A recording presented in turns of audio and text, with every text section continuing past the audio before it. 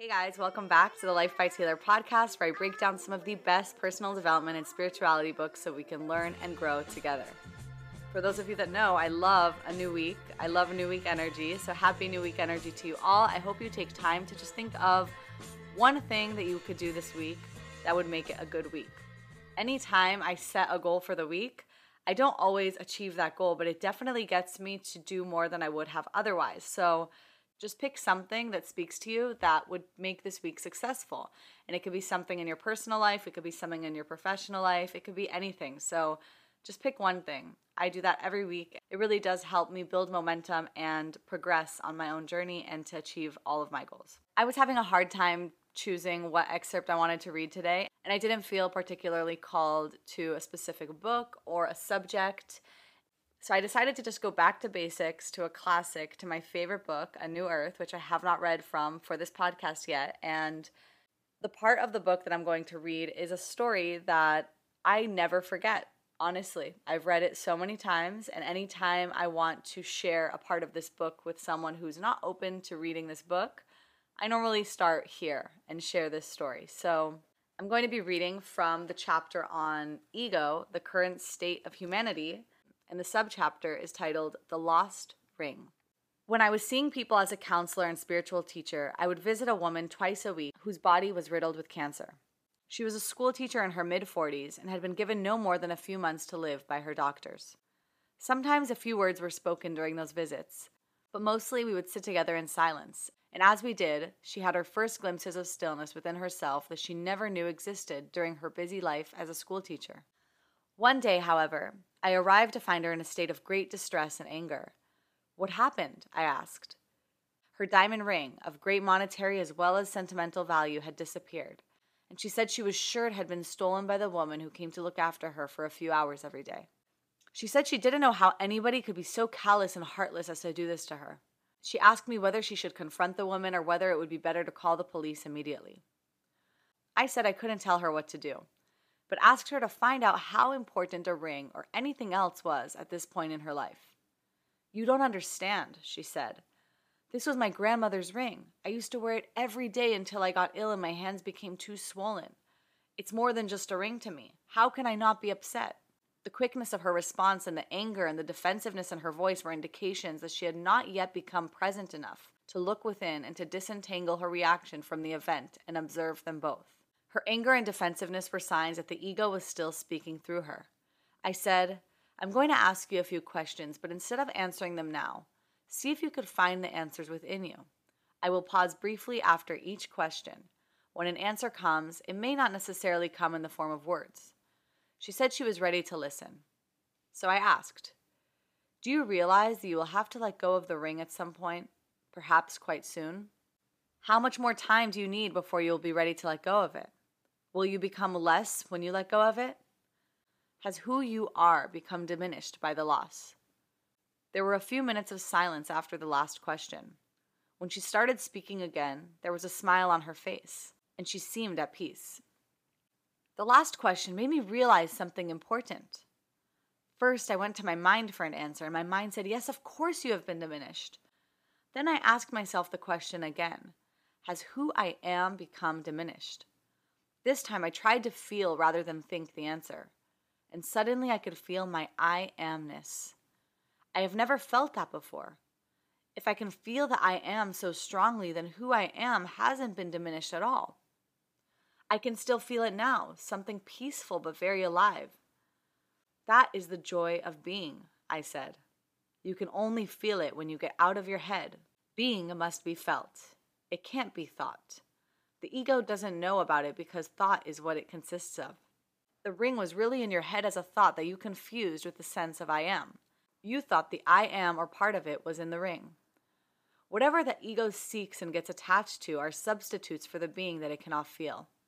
You can value and care for things, but whenever you get attached to them, you will know it's the ego. And you are never really attached to a thing, but to a thought that has I, me, or mine in it. Whenever you completely accept a loss, you go beyond ego, and who you are, the I am, which is consciousness itself, emerges. She said, now I understand something Jesus said that never made much sense to me before. If someone takes your shirt, let them have your coat as well. That's right, I said. It doesn't mean you should never lock your door. All it means is that sometimes letting things go is an act of far greater power than defending or hanging on. In the last few weeks of her life, as her body became weaker, she became more and more radiant, as if life were shining through her. She gave many of her possessions away, some to the woman she thought had stolen the ring. And with each thing she gave away, her joy deepened. When her mother called me to let me know she had passed away, she also mentioned that after her death, they found her ring in the medicine cabinet in the bathroom. Did the woman return the ring, or had it been there the whole time? Nobody will ever know. One thing we do know: life will give you whatever experience is most helpful for the evolution of your consciousness. How do you know this is the experience you need? Because this is the experience you are having in this moment. Is it wrong then to be proud of one's possessions or to feel resentful towards people who have more than you? Not at all. That sense of pride, of needing to stand out, the enhancement of oneself through more than or diminishment through less than, is neither right nor wrong. It is the ego. The ego isn't wrong. It's just unconscious. When you observe the ego in yourself, you are beginning to go beyond it. Don't take the ego too seriously. When you detect egoic behavior in yourself, smile. At times you may even laugh. How could humanity have been taken in by this for so long? Above all, know that the ego isn't personal. It isn't who you are. If you consider the ego to be your personal problem, that's just more ego. When it comes to this book in particular, A New Earth by Eckhart Tolle, I didn't even understand it the first time I tried to read it. And it was only in the right timing, with the right circumstances, that I picked it up again, and it just hit different and spoke directly to the depths of my soul. So anyone who has attempted to read it and just didn't connect with it, I recommend just keeping it around and trusting that it will be there at the right time. But let's talk about what we just read.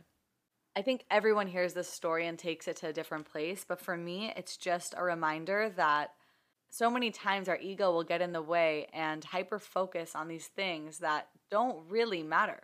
Of course, the ring had value, right? It was an expensive ring, it had sentimental value, and when I imagine losing something that matters to me, there is a part of me that would be upset about it. And I think that's okay. But I think the most important lesson here is to remember that normally what we're upset about isn't the loss of the actual physical thing. It's what that physical thing represents in relation to our own self-worth and how we perceive ourselves. It's okay to like nice things and it's okay to want nice things, and I definitely can appreciate something that's nice.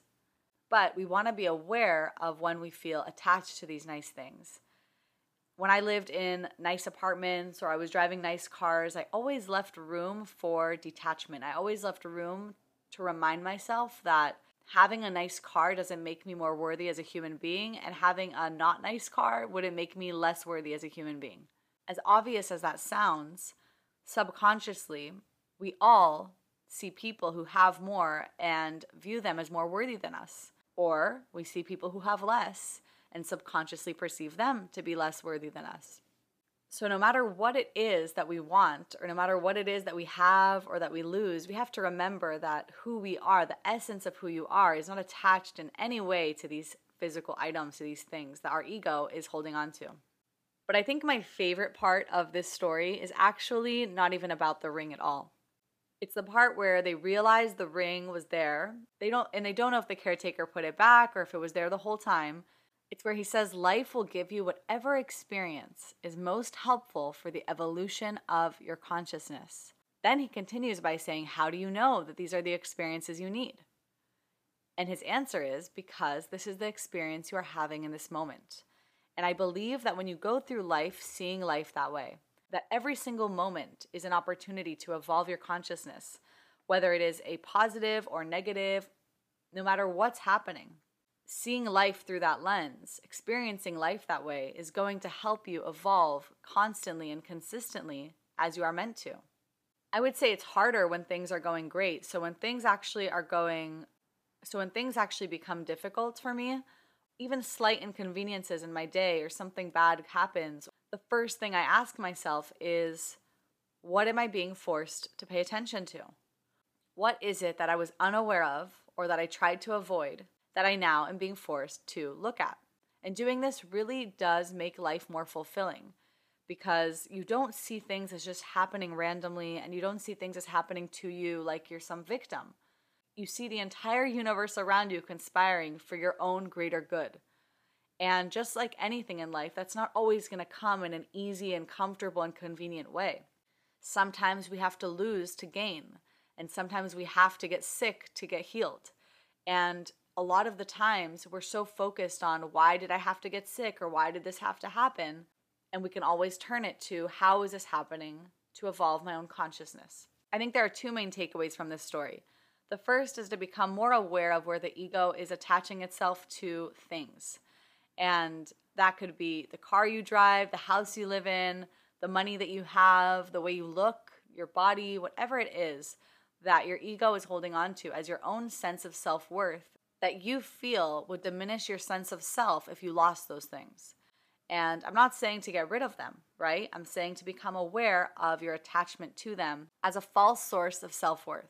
And secondly, I would say to look at moments in your day or in your week that seem negative, that seem difficult, that are inconveniencing you, and ask yourself, how would I respond to everything if I knew it was all happening to help me evolve my own consciousness? I can tell you from firsthand experience that going out into the world with this awareness and applying these concepts probably changed my life more than anything I've done to better myself and to improve myself. So definitely let that sink in and see how it plays out for you. Of course, if you have any questions about what I'm talking about, feel free to DM me on Instagram. I would love to hear your thoughts and feedback. I want to thank you again for your time and your presence and your support because we really are all in this together, and your support is definitely a huge part of my own journey as well. So thank you so much. I hope that you have the exact week that you need to help evolve your consciousness, which is exactly what you will have, and that you will have that awareness with you throughout it. Thanks again for listening. For more ways to work with me and to get some extra support, definitely DM me, reach out. I am available and love to speak to people. Have an amazing rest of your week. Love you all. Bye-bye.